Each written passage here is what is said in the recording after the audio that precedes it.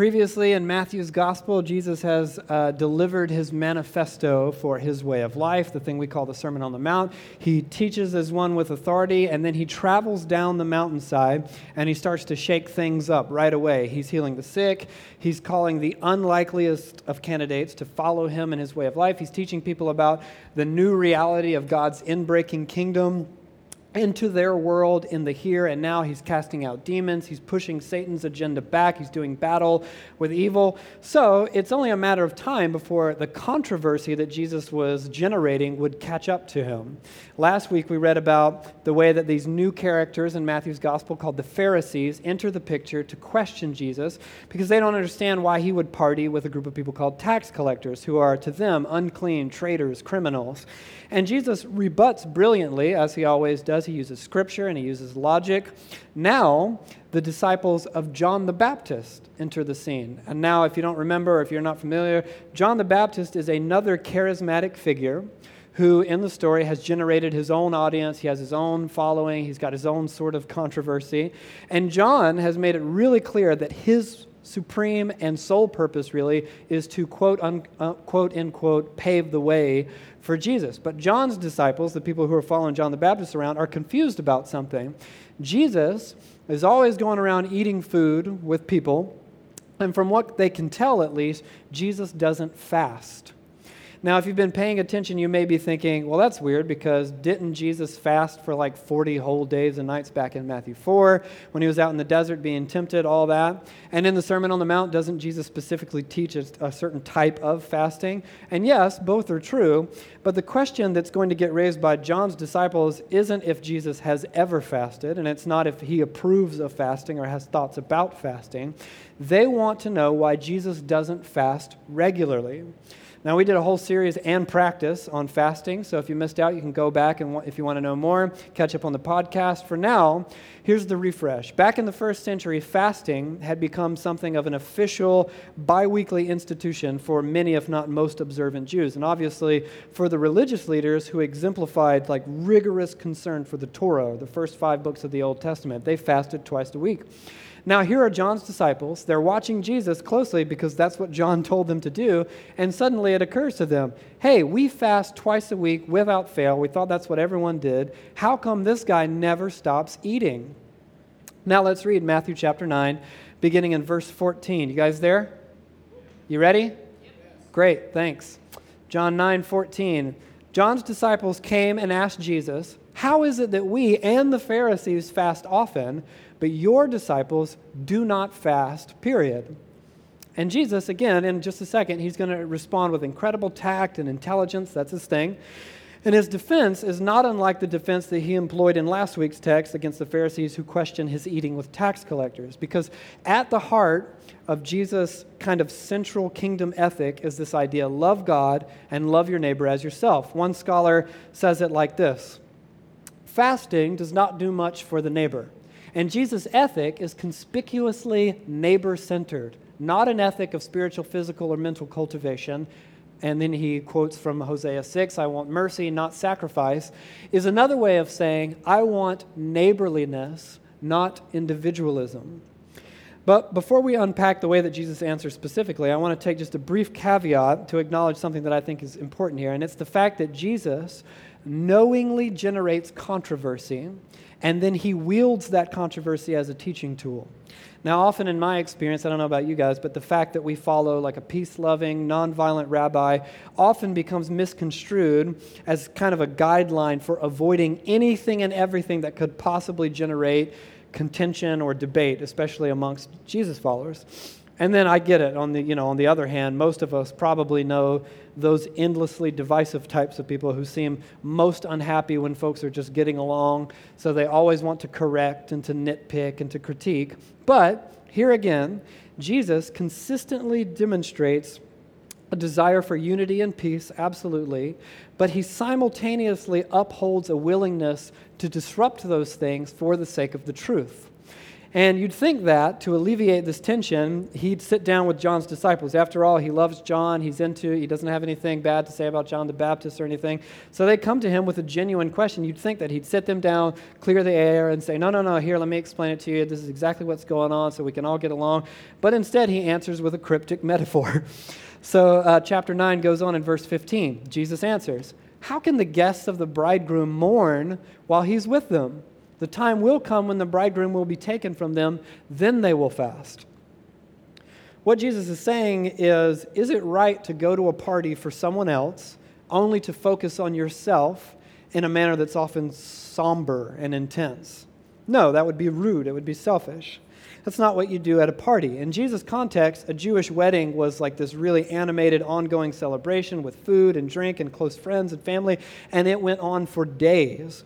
So even for an observant Jew to fast at a wedding celebration would be insulting. It would be callously egocentric. And Jesus is saying, look, I'm alive. I'm here.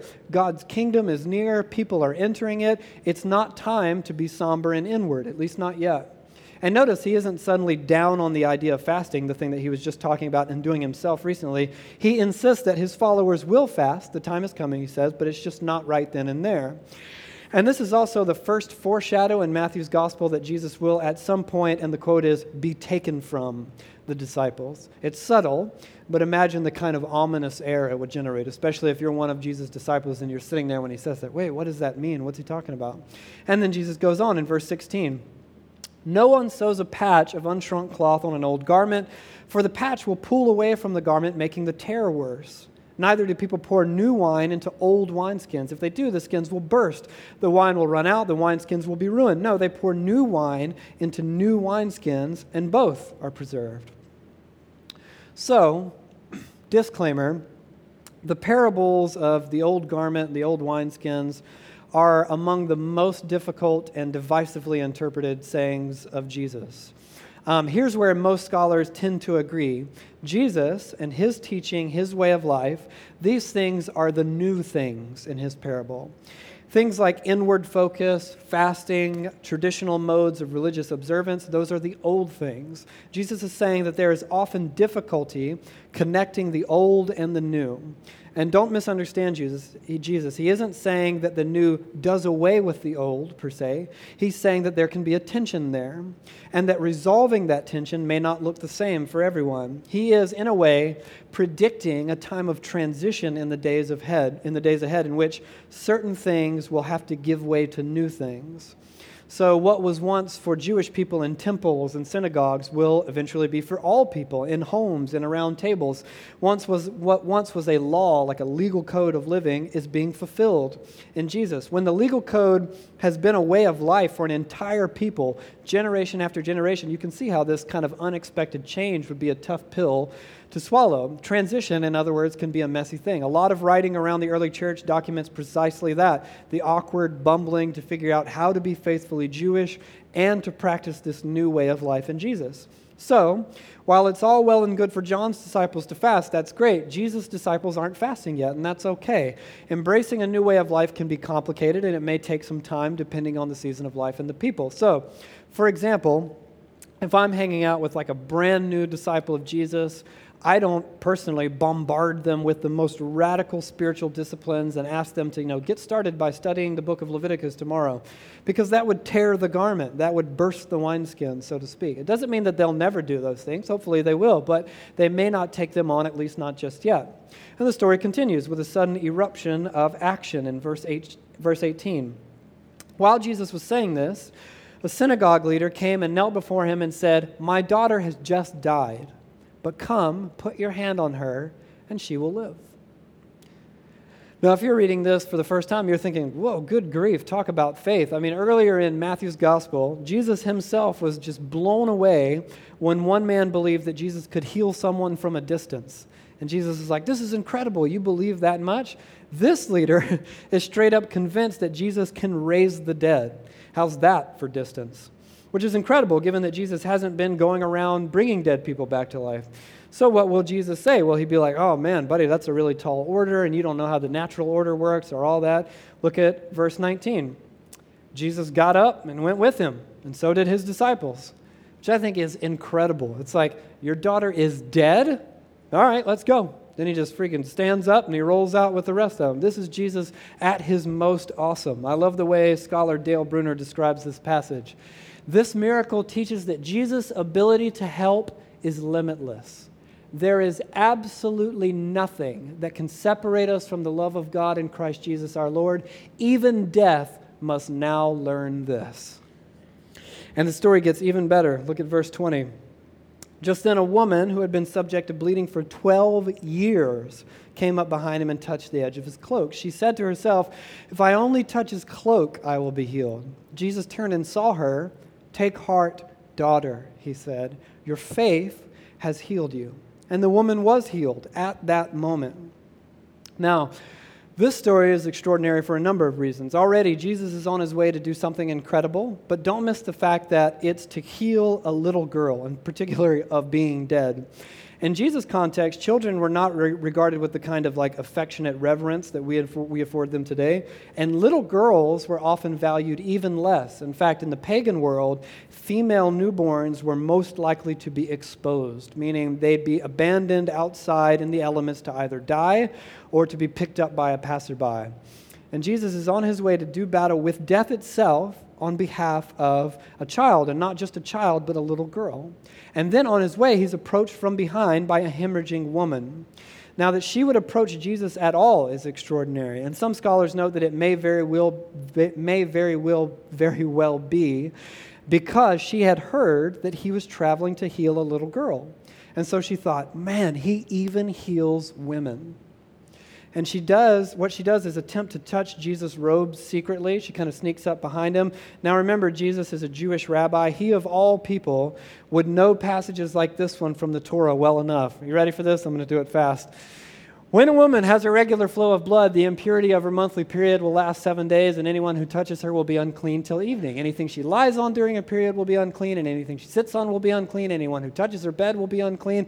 They must wash their clothes and bathe with water, and they will be unclean till evening. Anyone who touches anything she sits on will be unclean. They must wash their clothes and bathe with water, and they will be unclean till evening. Whether it is the bed or anything else she was sitting on, when anyone touches it, they will be unclean till evening. When a woman has a discharge of blood for many days at a time, other than her monthly period, or has a discharge that continues beyond her period, she will be unclean as long as she has a discharge, just as in the days of her period. Whew. I love Leviticus. So, here, a woman with chronic bleeding, most likely a menstrual disorder of some kind, she takes desperate measures. And think about it. It'd be easy to see an act like this one as selfish. After all, according to the law, something that this woman presumably knew well, she knew Jesus knew well, she would ritually defile Jesus just by touching him. She would make him impure before God and unfit to enter the temple. And she wants to do it secretly. But we, the readers, know that this woman's desperate act is compelled not by selfishness, but by faith. She is utterly convinced that even proximity to Jesus, just touching his clothes, will make her well. And verse 20 more literally reads, she touched the tassel at the corner of his robe. And this is pretty interesting. Here we learn that Jesus, like other Jewish rabbis, wore something called a talid, or it's like a prayer shawl. And attached to each corner of the talid were something called tzitzit. You can see the little dangling tassels there on the ends of the robe. This is what the woman touches specifically. Here's an ancient depiction of the interaction itself. And you can see that she's reaching for the tassel. Infused in the talid, or the tzitzit, the little tassels at the end of the robe of a Jewish rabbi, were actually sacred symbolism. Look at this from the Hebrew Scriptures. Speak to the Israelites and say to them, throughout the generations to come, you are to make tassels on the corners of your garments with a blue cord on each tassel. You will have these tassels to look at, and so you will remember all the commands of Yahweh, that you may obey them and not prostitute yourselves by chasing after the lusts of your own hearts and eyes. Then you will remember to obey all my commands and will be consecrated to your God. So this woman, she risks a lot. She hopes against hope. She believes that simply by touching the tassels at the ends of Jesus' robe, that this amazing character of Jesus, that will be enough to heal her somehow. And it does. It absolutely works. She was right. And Jesus turns around to see her, this Jewish rabbi touched by a woman with a menstrual disorder. And if you're hearing the story for the first time, if you're there, you're thinking, oh my gosh, he's going to be ticked. Is he going to condemn her? At the very least, he's going to correct her audacity. And instead, he doesn't. He calls her daughter. Jesus touches a leper with a skin disease. He heals a Gentile soldier's servant from a distance. He calls tax collectors to come and follow him and be his apprentices. He's constantly exemplifying his radical invitation to love others with wild abandon. And he will shatter cultural barriers. He will cross lines of decency and even ritual purity in order to extend God's love to those who would receive it. Which begs the question for you and I, what boundaries exist in our lives that Jesus would shatter to love others? Who are the impure in your context? Someone of a different background or nationality or ethnicity or race, someone of a different political background or preference, someone who's just uncool or someone who's annoying or awkward. And notice there's two really beautiful things inferred by this text about the way that Jesus honors this woman. First, when he finally turns around and addresses her, he doesn't mention her sickness out loud at all because he doesn't want to humiliate her to the crowd. He simply states that she is well. And secondly, what does Jesus say specifically makes this woman well? Her faith, right. Jesus attributes the healing not to his own awesomeness, but to the woman's faith. This tender concern and unabashed celebration of someone that Jesus' peers would have cast aside. Again, this from Bruner. The hemorrhaging woman's timidity in approaching Jesus directly may have stemmed from her culture's prejudice toward her sex and distaste for her sickness. In Jesus' society at that time, another scholar concludes, women ranked little ahead of children and slaves.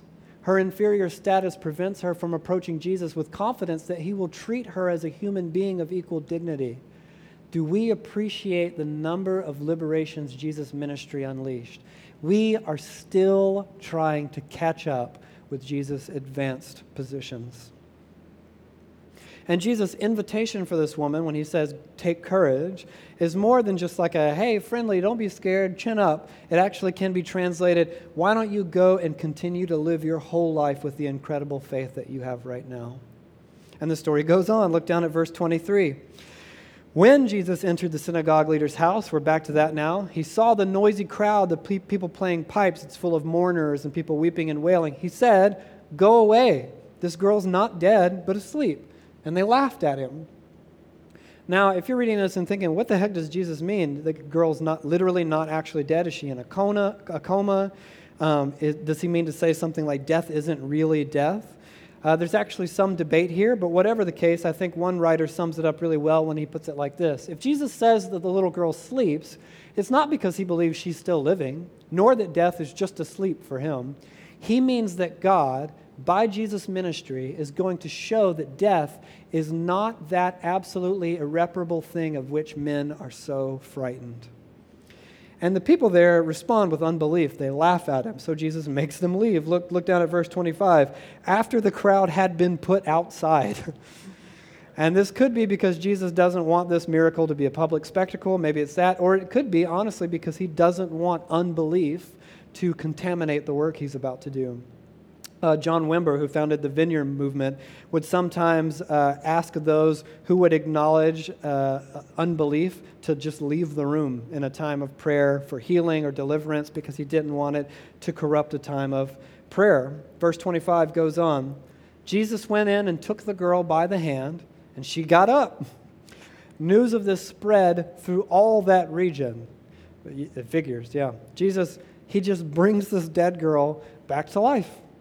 How awesome is this? Jesus has just given a woman her life back by restoring her health and restoring her to her community because of the type of sickness that she suffered, from which she suffered. And then it's almost as if Matthew is saying, you think that woman got her life back? Wait till you read this next story. Now, as a small aside, it's important to note that this girl has been resuscitated, not resurrected. And here's the big difference. The girl was dead, and then she was brought back to life. Absolutely. But ultimately, she died again. Not so with resurrection. This is what makes Jesus' victory over death and his work on the cross truly unique in all the cosmos. Of course, That doesn't mean that Matthew doesn't think that this incident is incredible. He does. And like resurrection, this is a gesture of Jesus' power over death. Scholar N.T. Wright puts it like this: what Jesus was doing was the beginning of his whole work of rescuing the world, saving the world from everything that polluted, defaced, and destroyed it. And those who would benefit would be those who would believe. Earlier, Matthew kind of intends to dazzle the reader with Jesus' incredible ability to heal sickness and drive out demons, specifically with a word. But in this story, what does Jesus say to raise the little girl? Anyone? It's right there in front of you. You want to double check it? Look back. What does Jesus say? Aaron, I'm just staring at you, man. You're my faithful. The girl's not dead. Put her to sleep. What does he say after that to raise her? He doesn't say anything. There it is. Yeah, he takes her by the hand, which was, again, ritually impure to touch a dead body in Jesus' context, and he beats death back without saying a dang thing. Now, power up your memory for a moment and think back to the story of the physical healing prior to this one. There's a paralyzed man. He's brought before Jesus, and before Jesus heals him physically, he says what? Right, your sins are forgiven. Jesus versus sin. Who wins? Jesus. Now, in this next story of healing, Jesus dismantles death itself. Jesus versus death. Who wins? Jesus. Jesus has reached down into humanity's two most fundamental crises, sin and death, only to demonstrate that he has power to conquer both with his extraordinary love. And that's why we're still here, frankly, because God has seen the human predicament and he has done something about it in Jesus. He's still doing it. That's why we train in the practices. That's why we go on and on about practicing the way of Jesus together. That's why we have a church, because we want to do the things that Jesus did. Right on? Right on. But we've got more work to do tonight. Let's keep at it. You guys still all right? All right, there we go. Feeling sharp. Let's keep reading. Matthew 9, verse 27. As Jesus went on from there, two blind men followed him, calling out, "Have mercy on us, Son of David." Now, Son of David was a moniker that described Israel's promised Messiah. He was said to descend from the line of King David. Here, Matthew is noting the irony that it's two blind men who are the first to truly recognize Jesus for who he is. And now, how will Jesus respond to their great faith? Verse 28, when he had gone indoors, the blind men came to him. Now you're thinking, wait, what? Jesus just kept on walking? He just went inside while they were yelling at him? Why is that? Now, we're about to see in a moment, it certainly isn't the case that Jesus was unwilling to heal them. Remember, Jesus is someone who is perfectly in step with the Spirit of God. So just as the story of the paralyzed man brought before Jesus, he seems to know that these two need something other than like immediate direct response. He wants to engage them further and uniquely. It could also be that these two knuckleheads are essentially shouting that Jesus is the Messiah, which is a very dangerous thing to go about broadcasting given the political implications. It was believed, after all, that the Messiah would be this violent military leader who would overthrow the oppressors and restore Israel back to power. And they're going, here's the guy, here's the guy. So Jesus is either testing their faith or maybe he's just diffusing a possible sin. He's like, do, and goes inside. In any event, once he has them inside, he talks to them. Verse 28 goes on. Jesus asked them, "Do you believe that I am able to do this?" "Yes, Lord," they replied. And that line can be translated, "Amen, Lord." Meaning in the same way, when we conclude times of prayer by saying amen, we are effectively saying, just as these blind guys, we believe you can do it. Verse 29, then he touched their eyes and said, "According to your faith, let it be done to you." And their sight was restored. Now, again, that Jesus would touch them physically is incredible. Eye diseases in the ancient Near East, not unlike skin diseases, were widely regarded as offensive and loathsome. And though we now know Jesus doesn't actually require touch to heal someone, he goes out of his way to talk to them, something that we also know isn't required, and to touch them because he wants them to know intimacy with him. And the healing words of Jesus can be translated like this: you believe it, you have it. I love that. The story goes on in verse 30.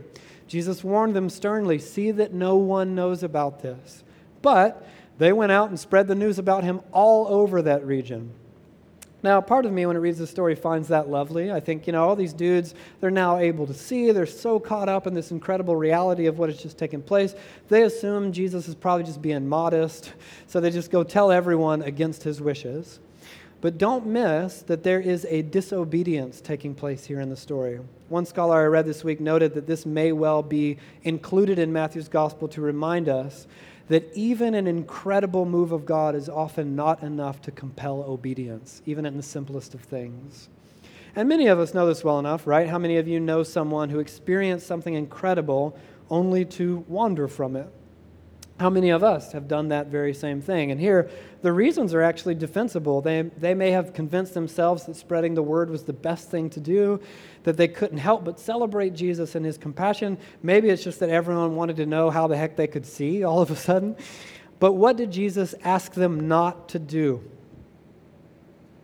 Tell anyone. And what did they do?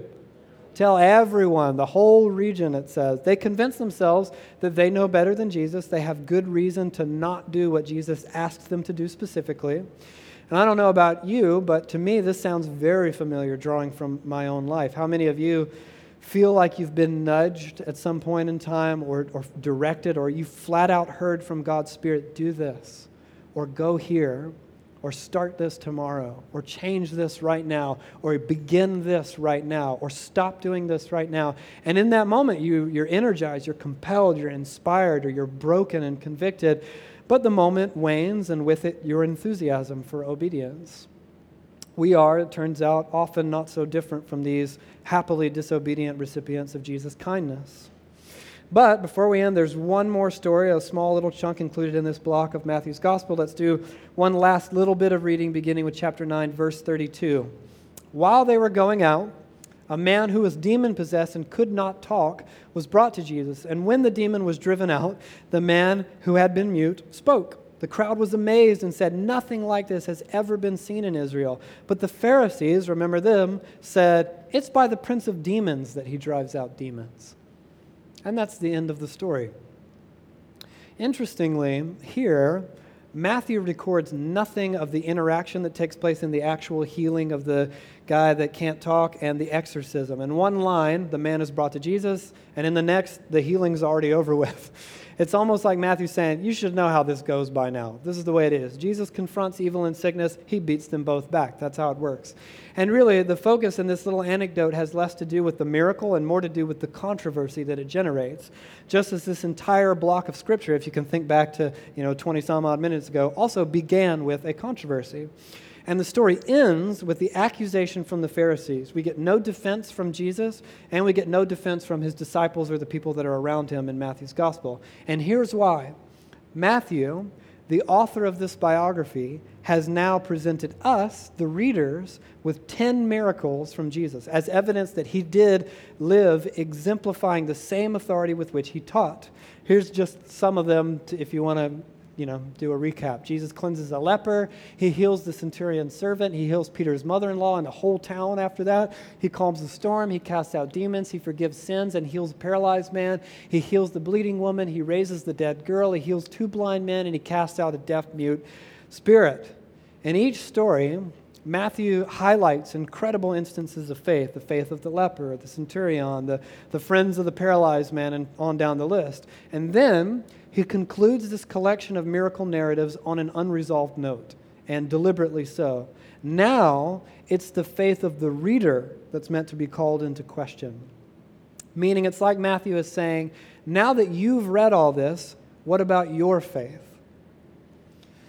In the story, notice that the Pharisees don't deny that Jesus is doing miraculous things. They're standing right there. They can see the whole thing happening. They just refuse to acknowledge that his ability to do them actually comes from God. In other words, they don't believe Jesus is who he says he is.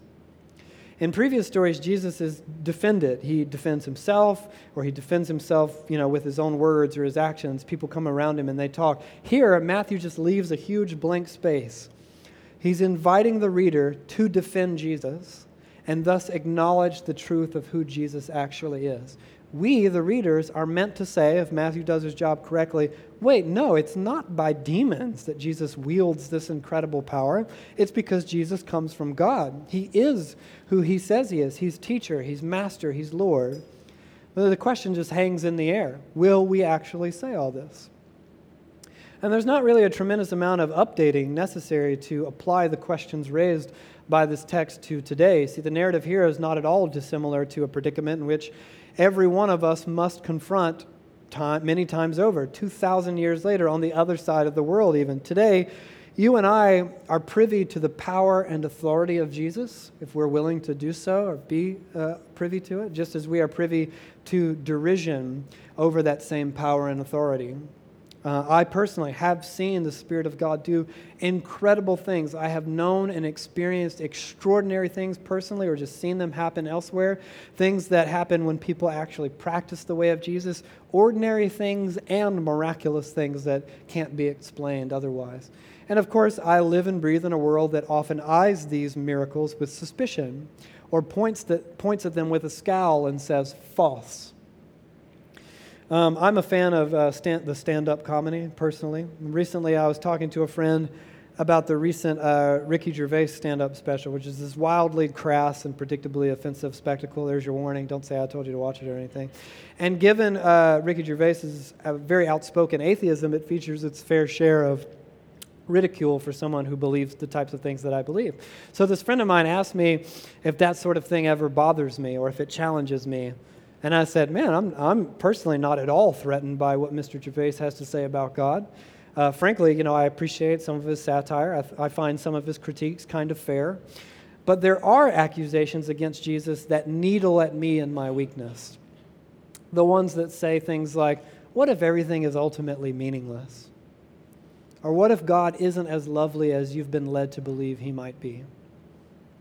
And there I sit, having seen what I've seen, knowing what I know, and an accusation floats in the air. It's by the prince of demons that he drives out demons. He's not who he says he is. And I have to answer with my own life. Historically, the church has not always managed this task well, like trying to put new wine into old wineskins. For instance, when the church has felt threatened by the accusers of Jesus, we've often become reckless and unthinking, frankly. When we feel belittled and dismissed, we fight back with angry, vitriolic rhetoric. When we feel threatened by science, we just try to throw the whole thing out. When we feel threatened by social opposition, we reach for political power, which never goes well in the history of the church. When we feel threatened by violence, we become violent ourselves. And the reason, I think, is that the church becomes convinced that it's our job to rescue the way of Jesus from the world. And it isn't. It's not our job to ensure Christian political power. It's not our job to impose Christian practice on an unchristian world. It's not our job to legislate Christian morality. It's not our job to protect the image of Jesus or to try to act as his PR agents. It just isn't. And don't misunderstand me. I'm not saying that there's never a time to debate and to engage in thoughtful dialogue. The church has always valued the discipline of apologetics, which is the field of kind of reasoned arguments to support belief. We have disciples of Jesus who are historians, who are scientists, who are philosophers, who are leaders, not just now, on down through the history of the church. And that can all be great. We need that. But Jesus didn't go about gathering defense lawyers for himself. He didn't invite people by saying, come argue about me. He gathered disciples. His invitation was for them to come and follow. And many of you, I know well enough personally to say that you're certainly not the type who would go about arguing with people about Jesus or to go on an anti-science tirade, unless I'm mistaken. And the question I think for you is, will you defend Jesus with your life? Will you look headlong into the accusations and the doubt and the despair and resolve to follow Jesus anyway, believing he is who he says he is? Doubt is inevitable. It can actually be really healthy. It's not something that you're trying to avoid. It's something you're trying to navigate well. Sadness, defeat, darkness, all of these things can and will come to every disciple of Jesus. But is Jesus still who he says he is? And when that question presents itself again and again and again in your life, what will you say? Not with a vote, not with a sandwich board or a debate, and certainly not a debate in a debate in a comment section or something like that, but with your next decision, with your next conversation, with the next hour of your life, and the one after that, and the one after that. Because discipleship to Jesus is a moment-by-moment thing. It is a every thought, every breath, all-encompassing way of life kind of thing. It's not an event on a Sunday. It's not a small group. It's not a prayer in times of crisis or before a big decision. Following Jesus is in the grand sweep and seemingly insignificant minutia of each unfolding moment of your life. Is Jesus who he says he is? And if so, what will we do about it tonight and tomorrow morning and in this season of life and in the future?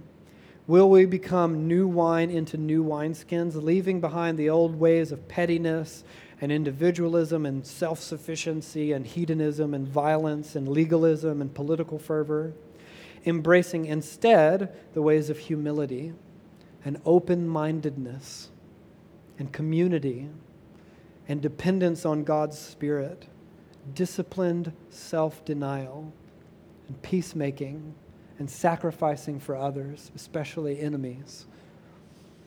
You've heard what other people say. You've heard the antagonism and the pushback. So now, O reader, what about your faith? Is Jesus who he says he is?